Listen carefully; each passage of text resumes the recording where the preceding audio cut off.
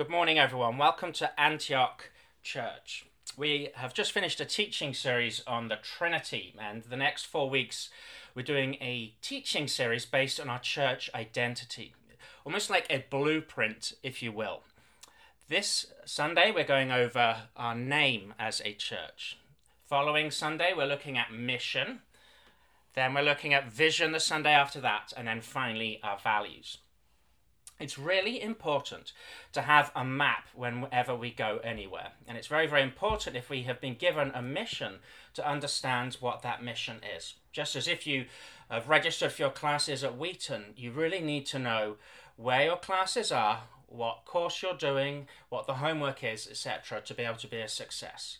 And so it is with church. We are no different. We have been given the most important mission of all by God, which is to make disciples of Jesus Christ. And so as a church, it's really helpful to us to understand our identity and who God has called us to be here in our local church as we meet in Wheaton. I'm going to open up today with prayer, and I'm going to be working through the Bible as well. So get your Bibles ready or open up your mobile apps, and I will pray now. Father God, thank you that you have called us by name. Thank you for each person here. Thank you for those listening online.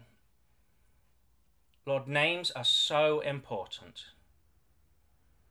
Lord, we know that your name, as Jesus, means God saves. We know that when you were prophesied about, that it was Emmanuel was one of your names, which means God with us. Father, you attribute great importance to names. Help us to be a church that does the same. In Jesus' name, amen. Well, it's no secret that as a church, we're moving our name from Antioch Community Church, Wheaton, to Antioch Church, Chicago. I'm going to talk some more about that towards the end of my message, but I want to first start off with a biblical precedent, looking at the importance of a name.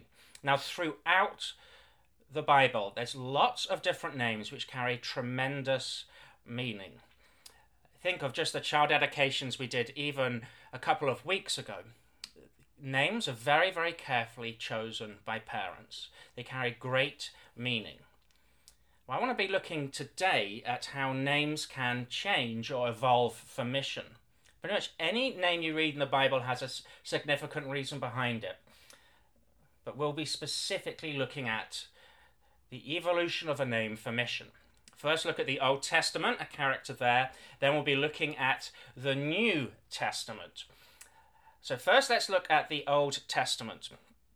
Get out your Bibles, please. We're going to open up to Genesis 12. We're going to read from verses 1 to 3. So Genesis 12, verses 1 to 3. Before I read the text, this is the foundational covenant that God makes with man. He's promising here to bless all of the world through Abraham. And it's through this covenant with Abraham that we find out about the covenant that we have with Jesus. So Genesis 12, verses 1 to 3. The Lord said to Abraham, "Go from your country, your people and your father's household to the land that I will show you." And here's his promise. "I will make you into a great nation, and I will bless you. I will make your name great, and you will be a blessing. I will bless those who bless you, and whoever curses you, I will curse. And all peoples on earth will be blessed through you." God was asking Abraham to make a tremendous sacrifice. By asking Abraham to go from your country, your people, and your father's household was a huge asking. In our day and age, it's very easy to move from state to state or from one country to another country and keep in touch with family and loved ones, to keep our economical position, able to take our riches with us, and even to keep some of our social standing. But what God was asking Abraham to do was to get rid of all of his economical standing his social standing, and leave the very most precious things behind, which is his people and his father's household. And he's asking Abraham to set off on a journey. He's not even specifically saying where yet, other than go, and I'm going to lead you. And because of this, because of your following me, I will bless all the peoples of the earth through you. So he's calling Abraham to a very, very significant, very specific mission. And we see further on how God changes Abraham's name, which originally means exalted father, to Abraham. We pick up in Genesis 17, verses 3 to 6. It says, Abraham fell face down, and God said to him, As for me, this is my covenant with you. You will be the father of many nations. No longer will you be called Abram. Your name will be Abraham, for I have made you a father of many nations. I'll make you very fruitful. I'll make nations of you, and kings will come from you. So Abraham means father of many. So God, as he has changed Abraham's mission, he changes his name too. And we'll see throughout the Old Testament and the New Testament, when God makes a covenant with someone, he often needs to repeat it and remind them of it. So he made the call to Abraham in Genesis 12, and he's reminding him of that covenant here as we pick up in Genesis 17. So Abraham's name has evolved specifically for the sake of mission. And the mission God is calling Abraham to is to forego all security, forego everything that was familiar, forego everything that he has put his trust in, and put his complete trust in God too.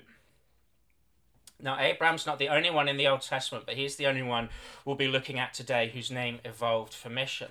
I'd now like to move to the New Testament as we look at the case of Peter becoming, Simon becoming Peter. Pick up the text at Matthew 16, verses 13 to 19. So Matthew was the disciple who was the tax collector Zacchaeus, and he followed Jesus and wrote this biography of him. And I'm going to pick up the text. The context is disciples have been following Christ, and lots of different people have interpretations about who Jesus is. And very specifically, Jesus asked the question to Peter, "Who do you say I am?" And we'll see how his name changes because of it. So Matthew 16, verses 13 to 19. When Jesus came to the region of Caesarea Philippi, he asked his disciples, "Who do people say the Son of Man is?" They replied, "Some say John the Baptist, others say Elijah, and still others Jeremiah or one of the prophets." "But what about you?" he asked. "Who do you say I am?" Simon Peter answered, "You are the Messiah, the Son of the living God."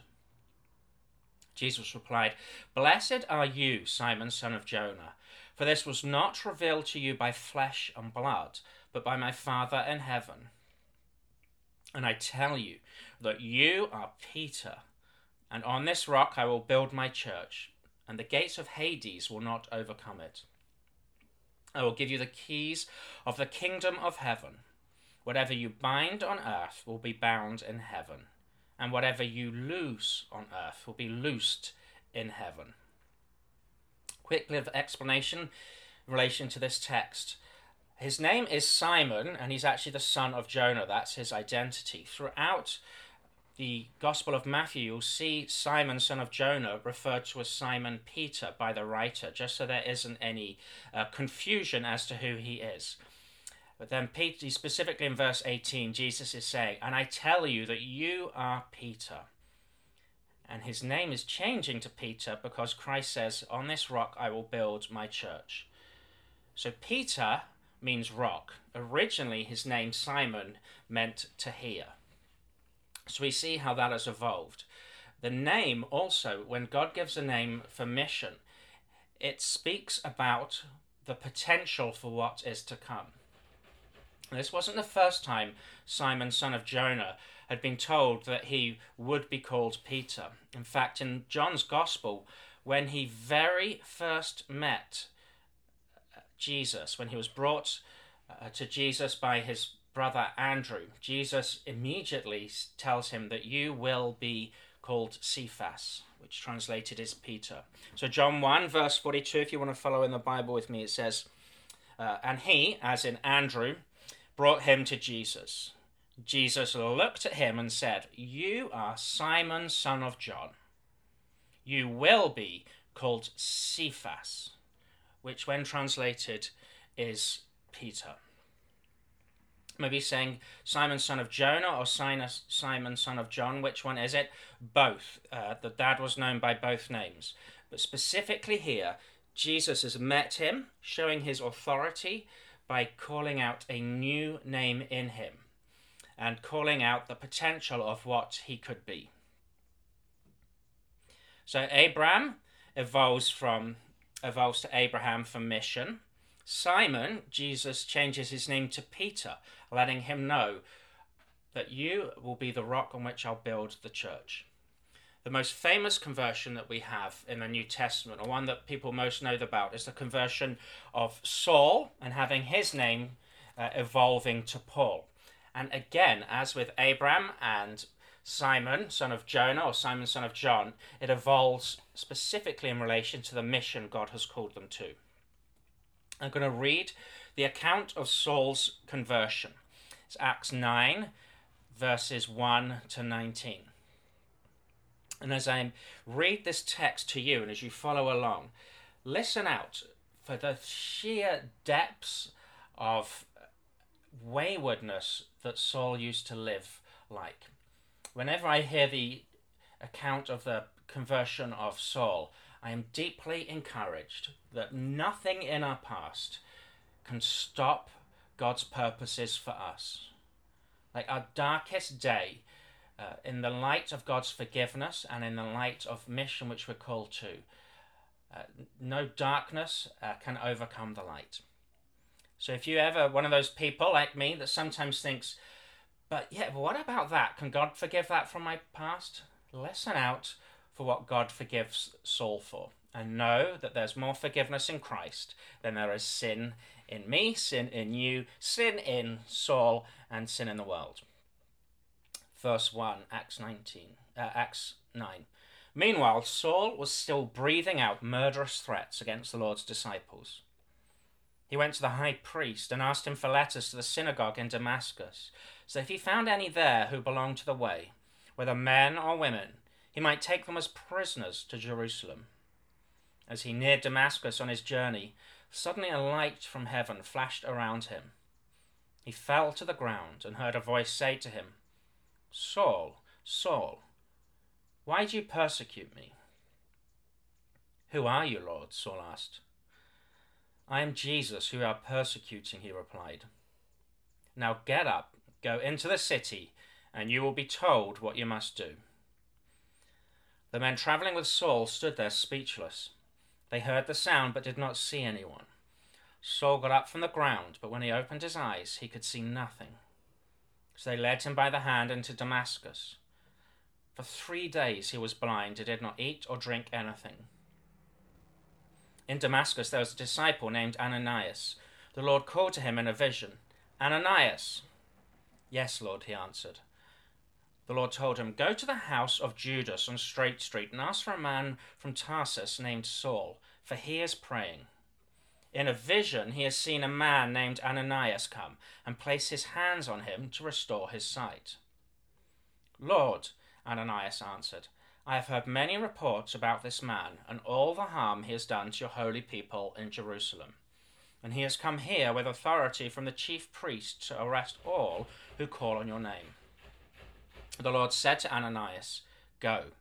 This man is my chosen instrument to proclaim my name to the Gentiles and their kings, and to the people of Israel. I will show him how much he must suffer for my name.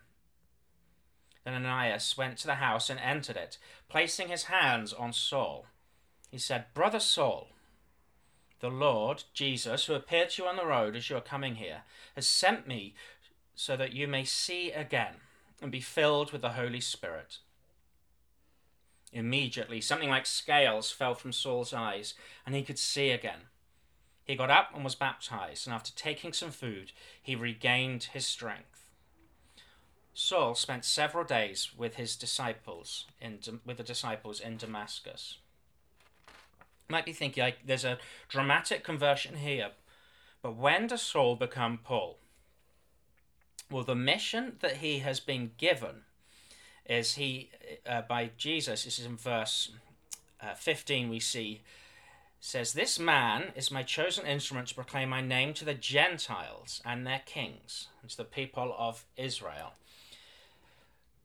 Saul, the Pharisee of Pharisees, who put it upon himself to persecute Christians who he thought were an affront to the God of Israel, has had a life-changing encounter with Jesus. And Jesus then sets him on a mission to preach that Christ is the Lord, and to help that mission spread by preaching it to the Gentiles. His name actually changes to Paul in the context of the Gentile world. So it's almost like my name here is Andy. If I were to live in France, I'd probably be called Andre. It's the same with Saul. In Hebrew-speaking countries, his name is Saul, but in the Greco-Roman Empire, translation of his name is Paul. And so he changes his name to Paul once he begins his mission. So again, we see how name evolves for the purpose of mission. The only place you actually see the name transfer from being Saul early on in Acts, which is a history of the church, to Paul later on, is in Acts 13. It's a very small transition. It happens as Saul is rebuking a sorcerer who is opposed to the work of Christ. And we see his name just change in verse 9. The writer, Luke, just changes it very quickly. So here we go, verse 8, Acts 13, verse 8 through to 10. But Elymas the sorcerer, for this is what his name means, opposed them and tried to turn the proconsul from the faith.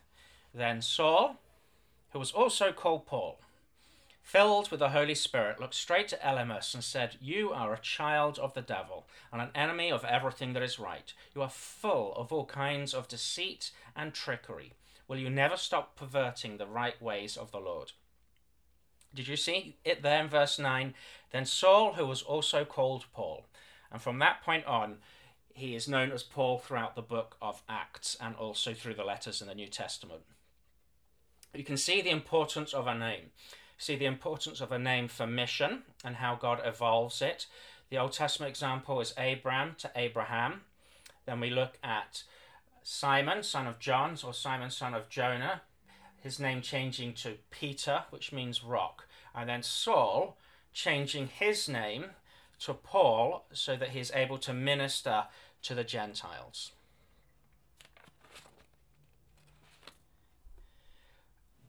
Now, in each of these instances, the people who have gone on mission have moved from something that they're very familiar with, the old identity, the old way of life, to making a great sacrifice for the sake of others. So Abraham left everything. Simon left his job immediately, his livelihood, as he went from fishing to following Christ, where he's going to fish for people. The same with Saul, had this great social standing as a very prominent Pharisee, and then giving that all in to them and leaving everything that's familiar to preach the gospel outside to the Greco-Roman Empire. What would cause this to be worthwhile? Well, it's for salvation. To think, when God first comes into your life, remember when I came to faith, my idea before I came to faith was that God is possibly someone that just wants to stop all of the fun that I'm having in my life. And then if I become a Christian, there'll just be lots of rules and regulations. The reality is when God comes into your life, yes, he does change the old you to the new you. Your character stays the same. Your personality largely stays the same. So your characteristics can stay the same. But there is a changing from the inside out as you become more like who God designed for you to be. And that looks like more of your identity in Christ. And at the time, as you think through giving up certain things which are unhelpful and ungodly, which could cause temporary pleasure, it seems like a big sacrifice to make. But once you know the pleasure that you can have living the life God wants for you, once you know the pleasure you can have serving people, once you know the value of being on mission for God, those sacrifices and leaving behind the familiar things becomes incredibly worthwhile. So the importance of a name, it can evolve for mission. The importance of a name I want us to consider now as it relates to salvation coming from mission.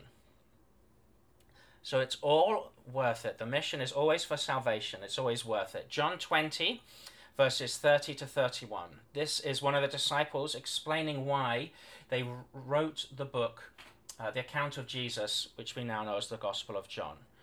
Chapter 20, verse 30 and 31 says this: Jesus performed many other signs in the presence of his disciples, which are not recorded in this book.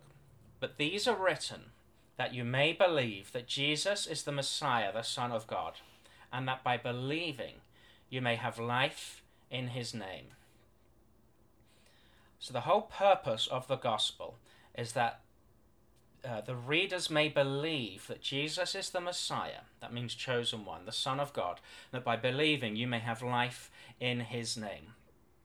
See how important name is there for salvation as well. That Jesus, which means God saves, it's only through Jesus, through him, that we can have salvation. It's, as we sometimes think, we're moving from security and familiarity to sacrifice for the sake of mission. I'd like to reframe that. It's not always security that we're moving from. We're moving towards eternal security. We're moving towards eternal security. We're on that path that we've been set on ourselves. We're also helping others know about the eternal security, the salvation that there is in Christ. So Jesus speaks to his disciples at a certain point as they're carrying out the ministry, and they're rejoicing at the power and authority Jesus has given them. The same power and authority which he gives his followers that we see at the end of the Great Commission in Matthew. But he says them specifically in Luke 10, verse 20. It says, "However, do not rejoice that the spirits submit to you, but rejoice that your names are written in heaven." So names important for mission, names also important for salvation. It's through Jesus only that we have salvation. And if there's anything to delight about on this side of meeting Christ, it is that our names are written in heaven. Elsewhere, that's called the Book of Life. We see in Revelation 21:27, it says, "Nothing impure will ever enter it, as in heaven, nor will anyone who does what is shameful or deceitful, but only those names who are written in the Lamb's Book of Life." So salvation is represented by a name being written in the Lamb's Book of Life. And the other side of the good news of that is that those who have not heard of the name of Jesus, those that do not know that salvation is in his name, their names are not in the Book of Life. Revelation 20:15 says this: "Anyone whose name was not found written in the Book of Life was thrown into the lake of fire." Now, as you look at those texts, and we're aware that some names are in the Book of Life and some names are not, often ask the question, well, what's the point of mission? What's the point of sharing news? The way I look at it is, from a personal perspective, I don't know whose names are not in the Book of Life, but I do know that all the names, all the chairs in the Book of Life, not all the chairs have been taken. And so I'm going to live my life to share the gospel with people. I'd much rather go for the spray and pray approach of sharing the good news of Jesus and leaving the rest up to him, versus trying to very, very carefully and unrealistically discern if someone's name is in the book of life, and then, only then, will I share the gospel with them. When I first came to faith, I remember the utter joy of knowing that God loved me, the utter joy of knowing that I was fully forgiven, the utter joy of knowing that there was great purpose in life, that my life was not a mistake, but there could also be great purpose in sharing the good news of God with others. But as I came to faith, I was also acutely aware of, why have I never heard this before? I'm 26 years old and I have not heard the gospel before. And I later, as I have been a Christian and pastor people, later found out two reasons why I may not have heard the gospel before. One of them was that people may not have wanted to say something offensive to me. Honestly, as a non-believer, I'd much rather hear the truth and the good news that Jesus saves than be saved from an awkward conversation. I'd much rather be saved from eternal punishment. So that's a fallacy. So if ever we're thinking, let's avoid an awkward conversation, let's just not really go there. We really don't understand the beauty of heaven, and we really do not understand the destruction of hell. Secondly, I also found out that I might not have heard the gospel because, as a drug addict and someone who had different addictions, who'd never gone to church, that I was probably considered unclean. Now, no one actually says that in church, but we'll often preach it from the front, or we will often have that mindset, and it is the world out there is dangerous, and we need to protect ourselves from the world. And so if we hear no evil, see no evil, speak no evil, we won't be evil. However, what about all those people living in the grips of an evil and fallen world who do need to hear the good news? I am grateful for my friend Henry, who thought that the contamination was worth it. Speaking to Andy at church, regardless of what people may have thought he was interested in buying drugs or whatever, he gave me that opportunity to hear the gospel. And friends, the contamination for us is worth it, just as it was worth it for Jesus. He went out and shared the good news with tax collectors, with beggars. He put his hands on lepers. He befriended prostitutes, and he was criticized and considered publicly contaminated because of it, but it was always worth it when salvation is at stake. So my encouragement to us is, we may not know whose name is in the book of life. It may sometimes cause an awkward conversation. And sometimes if we're in the world, some holier-than-thou Christians may think that we're being contaminated by the world, but we're not. The call by Christ is very clear. Be in the world, but not of the world, and make disciples of all nations. So friends, I've gone through so far the importance of a name for mission, and the importance of a name for salvation. And the mission is always, always, always worth it. How this relates to us as a church. Our name is evolving from Antioch Community Church to Antioch Church. We're going to keep the name Antioch. Antioch is the place where Christians were first known as Christians. Antioch was a place where there was a lot of racial tensions. The Christians and the church there modeled unity. For 18 months, they're being discipled by Paul, and let me just check. Paul and Barnabas, they're being discipled for a year there and being taught about Christ and had distinctive lifestyles. And outsiders said, that's where the Christ followers are. Those are Christ followers. And so the name Antioch, we're definitely going to keep. One, it's a good name because people were living a distinctive faith. Two, we're part of the Antioch church planting movement. We're keeping church because we are still a church. That means on Sundays we meet, and as people drive past the church on Sunday, they see cars gathered there. We are being a prophetic announcement that there is something highly worthwhile to do to start your week off. Equally, we are keeping, Antioch Church, we're getting rid of community. The reason being, when the name community is in a church, it typically means that this is a church that is going to have very deep roots in a community, deep to the extent that we are going to try as much as possible to help with different social causes and partner with lots of different local, whether Christian or not, ministries to help raise the standard of living locally. That's an incredibly worthwhile mission that some churches do.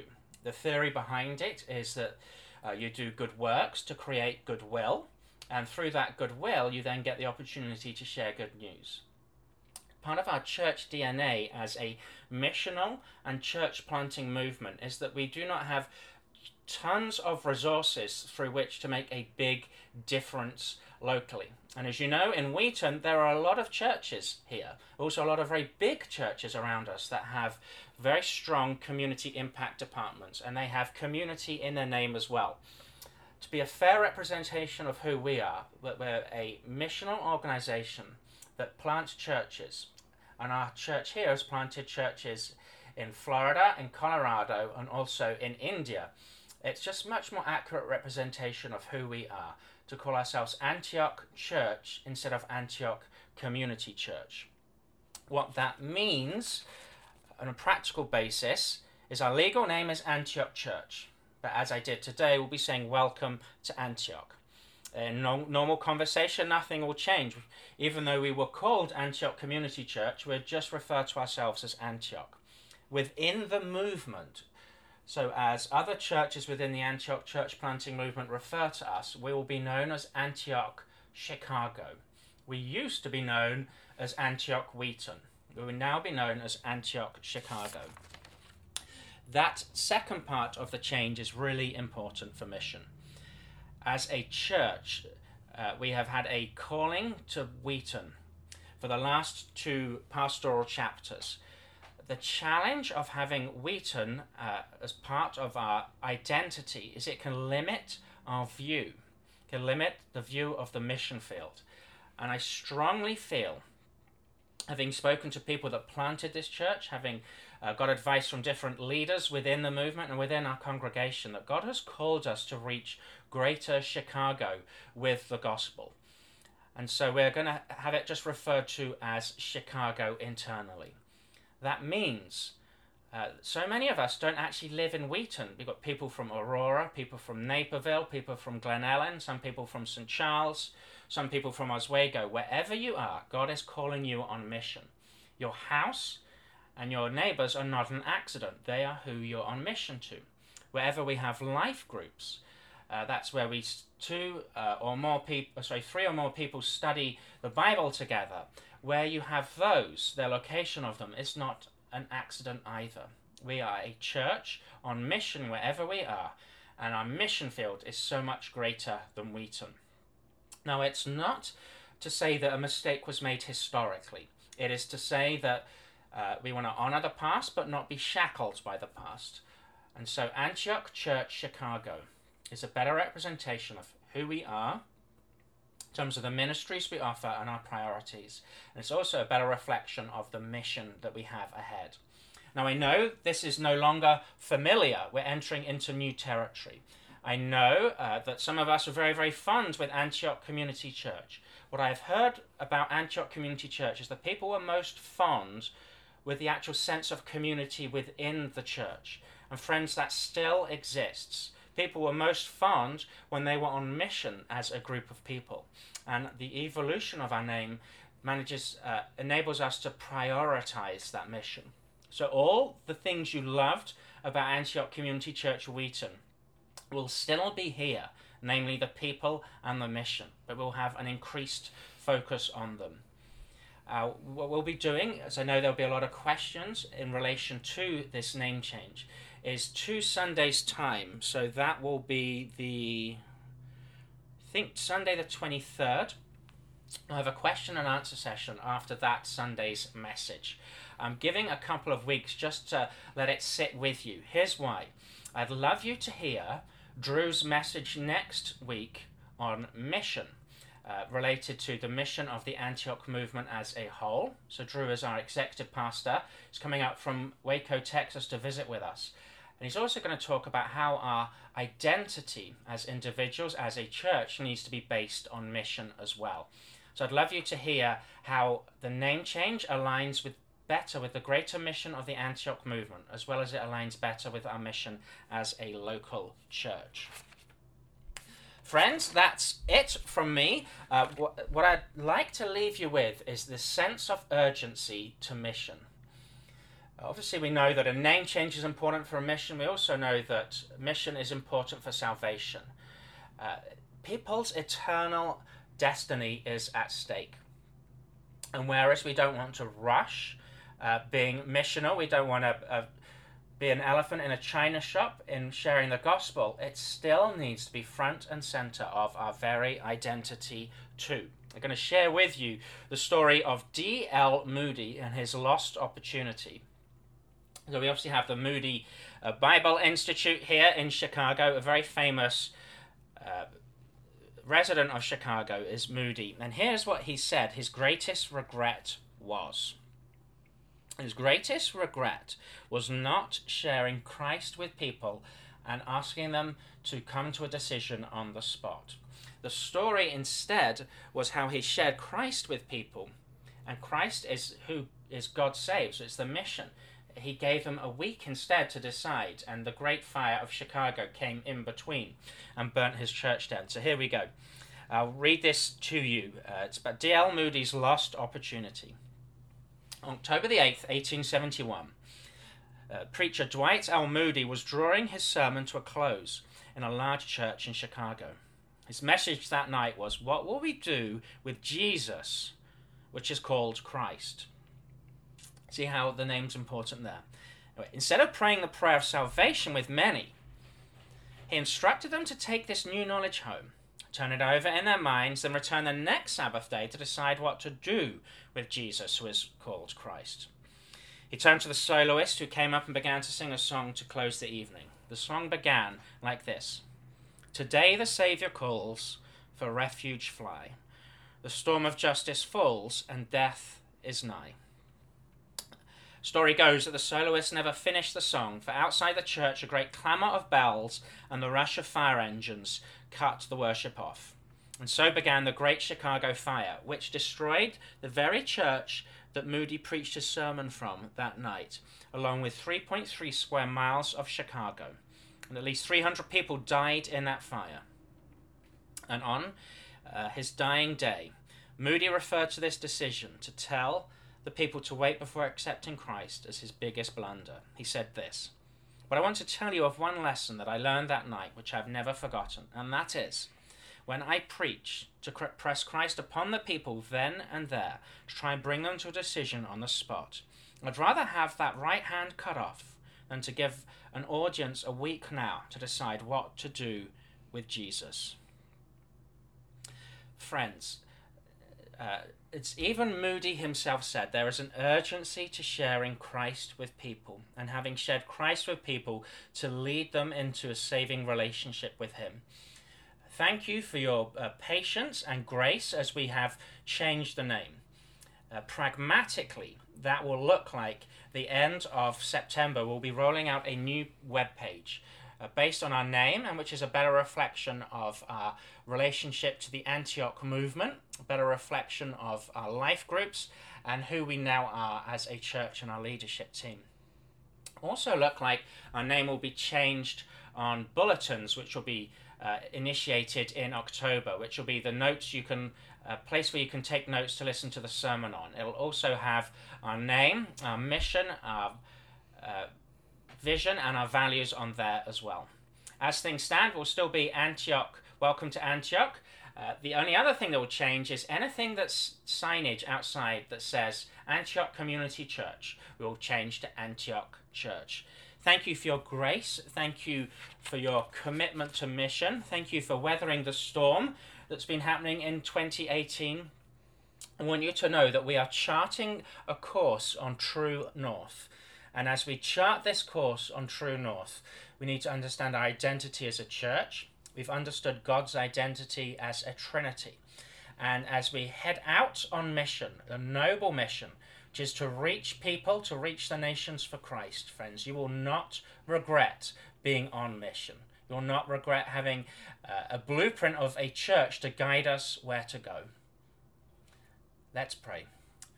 Father God, thank you for each person here. Thank you that you've called each one of us by name. Lord, help us, if we have put our faith and trust in you, not to take that for granted, to realize there are so many other people whose names are likely in the book of life that yet haven't heard the gospel. And our job is not to say whether it's fair. Our job is not to second guess your choice of names in the book of life. You've given us the clear command of go and make disciples of all nations. So help us as a church to continue in the heritage which we have had, Lord, in this congregation, planting churches in India, planting churches in Colorado and Florida, and help increase our vision and our missional mindset, that not just are we impacting Wheaton where we gather on a Sunday, but we are called to mission and to reach the greater Chicagoland area too. In Jesus' name, amen.